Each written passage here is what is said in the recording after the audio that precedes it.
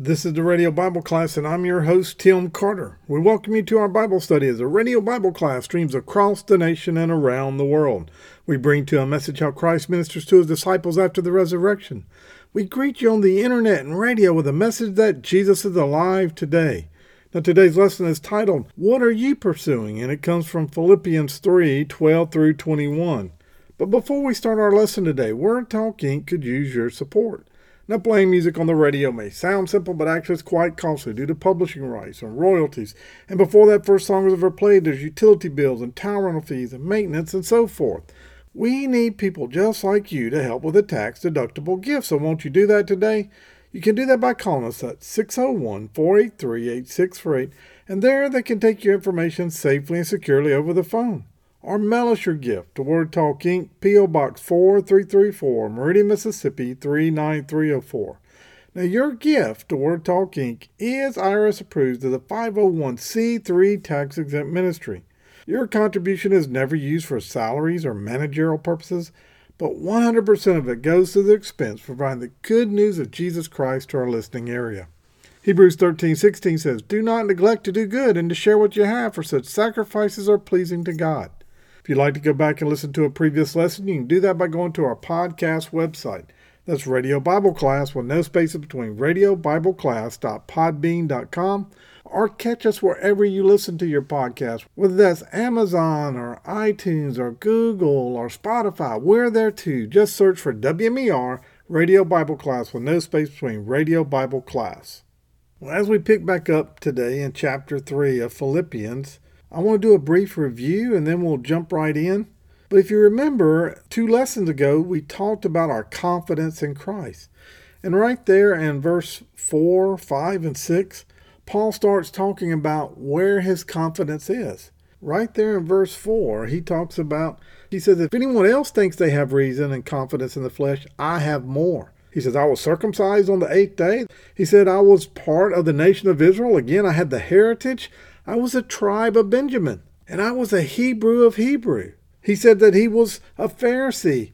He had zeal. He even persecuted the church. He was as righteous under the law, and he was blameless. But he said that his confidence, back in verse 3, was in Christ. It wasn't in the flesh. Even though he had all these characteristics, none of it mattered except his confidence in Christ. It wasn't in himself, in the flesh. And that's what we picked up last week. He said in verse 7, everything he gained, he counted at loss for the sake of Christ. Everything he had was rubbish. We looked at that word right there. He says it's worthless. And then we wrapped up with verses 10 and 11 where he talks about the power of the resurrection. And by any means, he wanted to obtain the resurrection of the dead. By any means, whatever it took. He was going to leave it all on the field, as football players might say. I wrapped up by saying we do that by totally surrendering everything that is in us. And so that's where we wrapped up, and where we're picking up today is now, what are you pursuing? Here we're going to see that Paul talking about the goal. And what is our goal? And that will be my first point. But before we get there, turn with me to Philippians 3. We're going to start in verse 12, and I'll be reading out the ESV. Not that I have already attained this or am already perfect, but I press on to make it my own, because Christ Jesus has made me his own. Brothers, I do not consider that I have made it my own, but one thing I do, forgetting what lies behind me, straining forward to what lies ahead. I press on towards the goal for the prize of the upper call of God in Christ Jesus. Let those of us who are mature think this way, and if in anything you think otherwise, God will reveal that also to you. Only let us hold true to what we have obtained. As I said last week, we wrapped up with the power of the resurrection. And so the prize that Paul is talking about here, really he states in verse 11 that by any means possible I may obtain the resurrection from the dead. In other words, that I may be saved so that when I die, I may also live, is what Jesus said. Paul teaches us right here that we should be running towards a prize, and that prize is heaven. But if you look back with me at verse 12, you see that Paul says, not that I have already attained.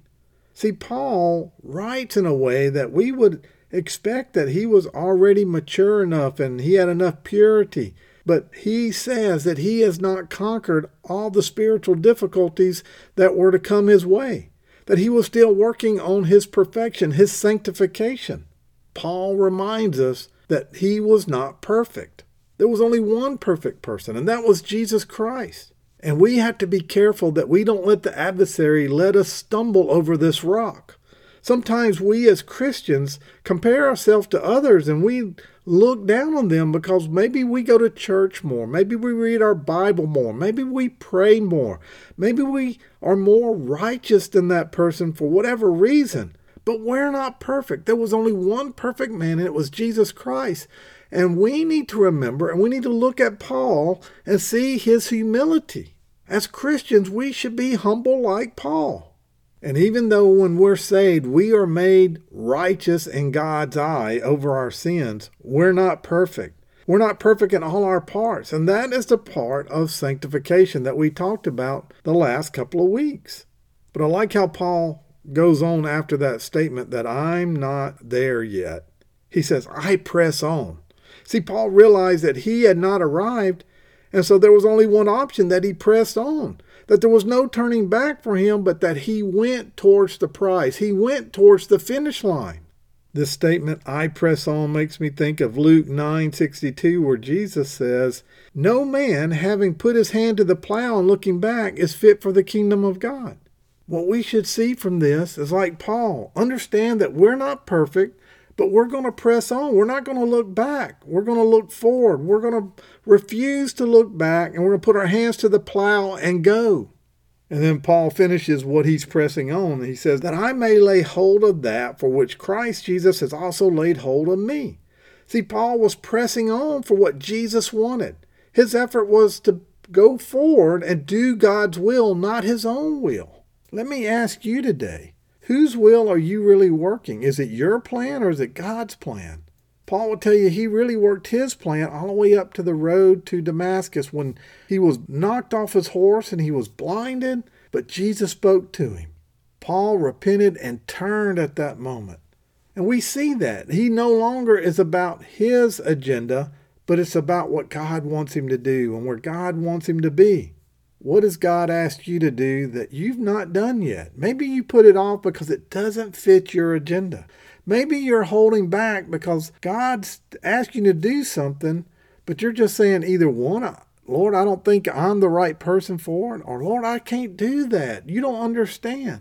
Whatever it is, God's asking you, and the question is, are you pressing forward? Are you doing what God wants you to do like Paul did? Or are you working on your own agenda? And really, Paul tells us how to do this. In verse 13, he says, I do not consider that I've made it my own, but one thing I do, I forget what lies behind me. I strain forward. I press forward. I look at what lies ahead. I press towards the goal of the prize, the upward call of Jesus Christ. But now look at verse 15 with me. Let those of us who are mature think this way. And if in anything you think otherwise, God will reveal that also to you. So Paul says first, if you're mature, if you're walking and you're maturing in the Lord, you're going to understand that there is a process of sanctification. You're going to understand that you haven't made it. You're not perfect. Only Jesus was perfect. And you're going to strive toward the prize. You're going to run the race. We'll study that more coming up in a few lessons. But you're going to run the race with the partnership of God, and you're going to run God's race, not your race. But then he says in the second half of verse 15 that, but if you don't think this way, if you think otherwise, God will reveal this to you. The Holy Spirit will come knock on your heart. And some of you showed up today with God knocking on your heart. The Holy Spirit saying, hey, this isn't about you. This isn't about your agenda. This is about what I've called you to do. Now, the other reason why Paul is saying this, you got to think back at the first century church. What we understand is not everybody agreed with what Paul was writing here. There were people that didn't agree about the Judaizers and him saying that you don't have to be circumcised. You are circumcised in the heart. We are the circumcision. And Paul hits those that are teaching a false doctrine right in the forehead. He says that if you've been brought to a spiritual maturity in Jesus, then you should share the same view with me. And then he's also saying, not only will God reveal this to you, but he's saying if you disagree with me, until it's made clear to you, let's make sure we live up to what we've already attained. Now that phrase, let us live up to, in the Greek, carries a sense of collective discipline. Everyone walking in the same road, by the same measures, like soldiers. So he's saying, take the view that I have just given you. Your works can't save you. Everything you used to pursue in life, everything you used to put your faith in, it's meaningless compared to Jesus. And if you are spiritually mature enough, you will agree with me on all this. And if not, that's okay, because Jesus will make it clear to you as you walk with him and you mature in him. But until that time, we all are going to move forward as one body. Together we live up to the salvation we received in Jesus Christ, even when we don't agree on every single point. Now look what he says in verse 17. Brothers, join in imitating me and keep your eyes on those who walk according to the example you have in us. Now I know Paul showed us humility, and now this almost sounds like arrogance. But what he's really saying, and what we should understand, it should be the goal of all of us. Whether we're a preacher, a church leader, or a Christian of any age, any condition, in any position. It should be our goal to pursue Jesus and be Christ-like, and with such a devotion and dedication that we could call others to follow our life as an example. So what this really says is that Paul was trying to become as much like Jesus as was humanly possible in this lifetime, forgetting what was behind him and pursuing what was ahead of him. What he's saying here is to follow his example of setting aside the things of this world and pursuing a life that looks much like Jesus as possible. If you go look at that word imitate right there in verse 17, it really isn't a singular version of it. If you really go look at the Greek, it's a joint imitator. Rather than an imitator, like imitate me as Paul, it's imitate me as I'm trying to be like Christ and how Christ was. As I just said, this kind of sounds arrogant, but you have to understand that the Bible wasn't written at that time. And don't we do this today anyhow? Don't a lot of us try to imitate our pastor? Don't a lot of us look to other Christians and we try to live like they do? Aren't we discipled by broken human people? See, Paul isn't being arrogant here. He's saying, let me help you become a disciple. Let me help you respond correctly to the Holy Spirit so that you can be more like Christ-like as I'm trying to be Christ-like. Paul wants them to eventually understand they got to renounce their man-made righteousness just like he did, how he put it behind them. And they got to place their righteousness on the cross. They needed to allow the Holy Spirit to transform them so they could be more like Jesus. Now look what he says in verse 18 and 19. For many of whom I have often told you and now tell you even with tears, walk as enemies of the cross of Christ. Their end is destruction. Their God is their belly, and their glory is their shame, with minds set on earthly things. With tears, Paul is trying to show these readers, and he's showing us, that he had a love for even those that were teaching wrongly. Paul used to be a Pharisee, and he still sees the Israelites as his family. It hurts him to see them as enemies of Jesus. And this goes back to the beginning of this little subsection, chapter 3. Paul says, beware of the dogs. You see, there are many people that it wouldn't be good for the Philippians to imitate. The truth is that there were those who did not honor Jesus with their lives, even in the church. And Paul is warning them against following the example of these people. They are enemies of the cross, is what he says. These people don't preach the naked cross. They preach that salvation through the law, or they teach salvation plus the law.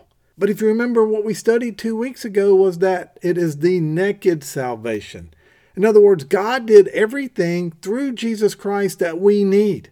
We don't have to follow the law. Now, the law helps us live a righteous life. Hopefully you remember in Romans 7 that I told you that God's law reveals our sin.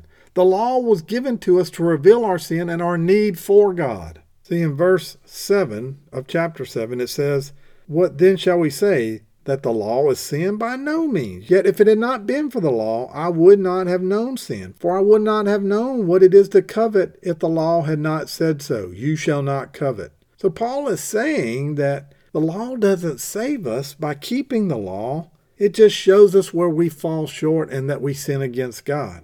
Romans 3:20 tells us that we've all sinned and fallen short of the glory of God. Our salvation and what Jesus did on the cross is the good news. But for us to understand the good news, we have to understand there are some bad news. The bad news is what I just told you, that each and every one of us will stand before God one day and we're going to fall short of His mark. And unless we've accepted Jesus as Lord of our life, unless we've pleaded and believed on His finished work on the cross, that He was the perfect sacrifice, He overcame death, and that we commit to make Him Lord, and that means that we chase after Him. At that point we are saved, but then we start the sanctification process, and that's what Paul is getting at. He's saying, I'm not arrived yet. I'm not there. I'm not perfect. Even though God saved me, I'm trying to be better. And then he says, there are some you shouldn't imitate. And that's where we're at right here in verse 18 and 19. But in verse 17, he said, imitate me, but don't imitate those guys because they're saying that it is salvation plus the law. But if you look back at verse 18 and 19, because I'm quickly running out of time already, is that he starts describing them again. Remember, up at the top, he called them dogs. Here he says, because they put their faith in their works, that God is in their stomach.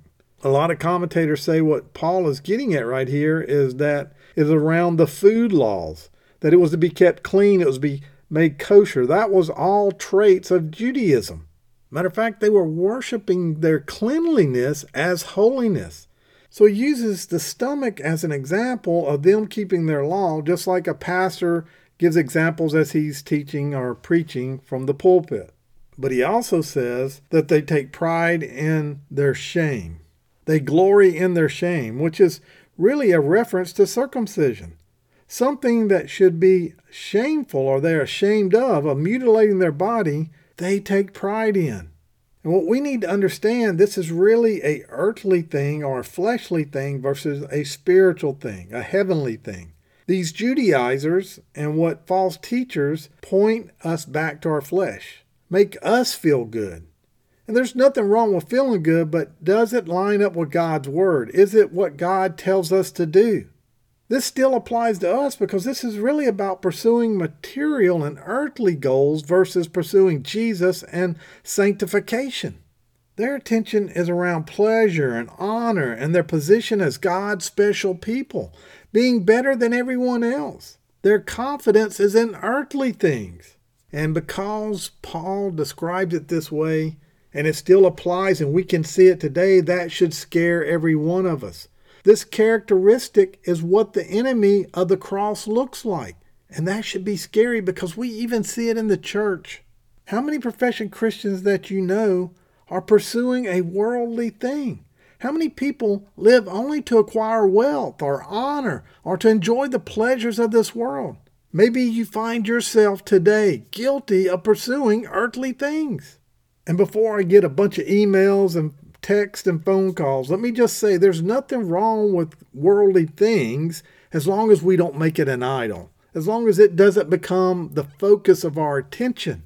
God wants us to enjoy having a home. God wants us to have a car or multiple cars. God wants us to have plenty of food to eat. God wants us to live a comfortable life. But God doesn't want us to focus so much time that we deny Him first place because we're focused on that particular comfort. And let me get to my final point today, which is that we are aliens of this world. Look at verse 20 and 21. But our citizenship is in heaven, and from it we await a Savior, the Lord Jesus Christ, whom will transform our lowly bodies to be like His glorious body by the power that enables Him even to subject all things to Himself. Well, really, to understand this two verses, you really need to understand Philippi. And Philippi was a Roman colony. Being a citizen of Philippi, you were automatically a citizen of Rome. And as a result, you shared all the rights and privilege of being a Roman citizen, even though most of the Philippians had never been to Rome or had never lived there. They were considered Roman citizens, and they took great pride in being Roman citizens. As we kicked this study off, I told you about one of the founders of this church that Paul brought, and now she was a main person in this church, was a wealthy woman called Lydia. And she made her wealth selling purple cloth, the color of the imperial Rome. Everyone in Philippi wanted to wear the colors of Rome, much in the same way that people today want to put a flag in their yard to show their patriotism. So Paul was appealing to the concept that we're already familiar with.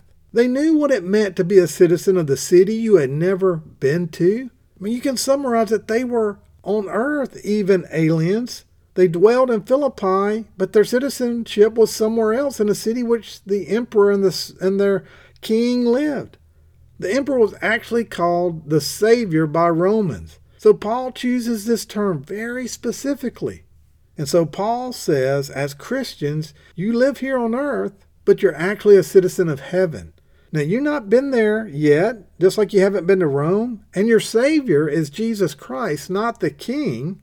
And then he takes it one step further and he says that Jesus is coming back. Our Savior is coming back, and he's going to transform our lowly earthly bodies into heavenly bodies like his through the power that was given to him because of his sacrifice and his humility that he went to the cross.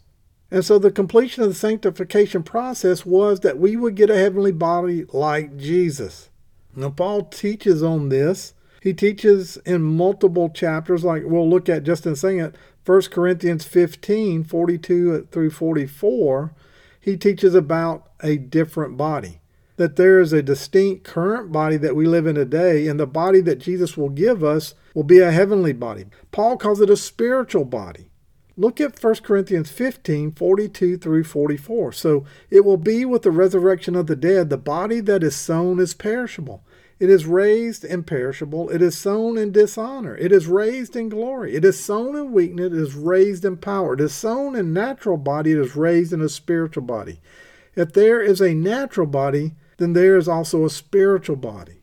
So what Paul teaches us here, if there is a natural body, then there's going to be a spiritual body. And what Paul wants us to understand, he wanted this church to understand, is that that is the end goal of our sanctification process. The object or the goal is that we should be striving towards being like Jesus. We should try to resemble him in our moral character right in this world, in anticipation of being like him in the new world. And when we finally resemble him in all things, both his plan for us and his wishes for our soul, then eventually that will be fulfilled. So I think the message is clear what Paul was telling this church. Everyone needs to learn to set aside earthly things that they used to pursue, the things they once put their hope in, and they need to unite as a church body, as a church body in the spiritual realm, and they need to pursue Christ and his likeness. See, they are citizens of heaven now. And someday Jesus is coming back to claim his people and finish the work that he started in them. And if they don't agree, then let's just agree that we need to live in unity in the church. And along the way, if you're pursuing to be more like Christ, he's going to bring this and make this more clear to you. And so that's what Paul is telling this church at Philippians, and he's telling us. So how should we apply this to our lives? Well, first of all, we need to pursue transformation. Romans 12:2 says, "Do not conform to the pattern of this world, but be transformed by the renewing of your mind. Then you will be able to test and approve what God's will is, his good, pleasing, and perfect will." If we don't allow the transformation of our mind and allow God to transform us, then we will never grow. We won't become more like Jesus. The second thing coming out of this is that we need to live a life that proves and validates the power of God to change lives. We should be living proof of the power of the Holy Spirit to change and transform our lives. Matthew 5:14 through 16 says, "You are the light of the world, a tower built on a hill that cannot be hidden. Neither do people light a lamp and put it under a bowl. Instead, they put it on a lampstand, and it gives light to everyone in the house." In the same way, we should let our light shine to the world. They should see what the Lord has done and how He's transformed us, and He's transforming us. In Titus 2:7 it says, "In everything set them an example by doing what is good." So what we need to do is live a life of integrity. We need to be serious and sound in our speech and not condemn, but build up others. And the last thing I think we need to do is live a life that is pursuing the resurrection. Paul says that we should pursue the power of the resurrection.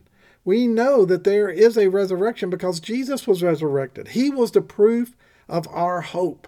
Paul wants us to understand that Jesus is coming back, that our citizenship is in heaven, not on earth, and that the Lord Jesus is coming back. He is going to transform us from our lowly bodies to that glorious body. Romans 6:5 tells us that if we've been unified with Him in death like His, we shall certainly be unified with Him in a resurrection like His. So we should live to pursue a resurrection, the result of the sanctification process that we live out day by day. So let me finish up with this question then. What are you pursuing? There's so many distractions in the world around us, so many things to grab our heart, so many things for us to chase and pursue, so many things that promise happiness. But those things don't matter. Those things are not what God wants for us necessarily. Every Christian should live a life that is in pursuit of being more like Christ every day, because we're a citizen of heaven. So what are you pursuing? Let us pray. Dear Heavenly Father, we come before you today, Lord. We thank you for this time together. Lord, right now, I thank you for this lesson. I thank you for this chapter. Lord, as we see that your finished work on the cross and what it means to us. Lord, I thank you that you sent your Son and you give us a hope of a resurrection, that we'll be with you one day, that you're coming back for your church. Lord, I pray today for the one that doesn't know you. Lord, maybe they're not ready. Lord, I pray today they would fix that. Lord, they would pray and admit they're a sinner. Lord, they would admit it and they would believe on your finished work on the cross. Lord, they would believe on your overcoming death and being resurrected.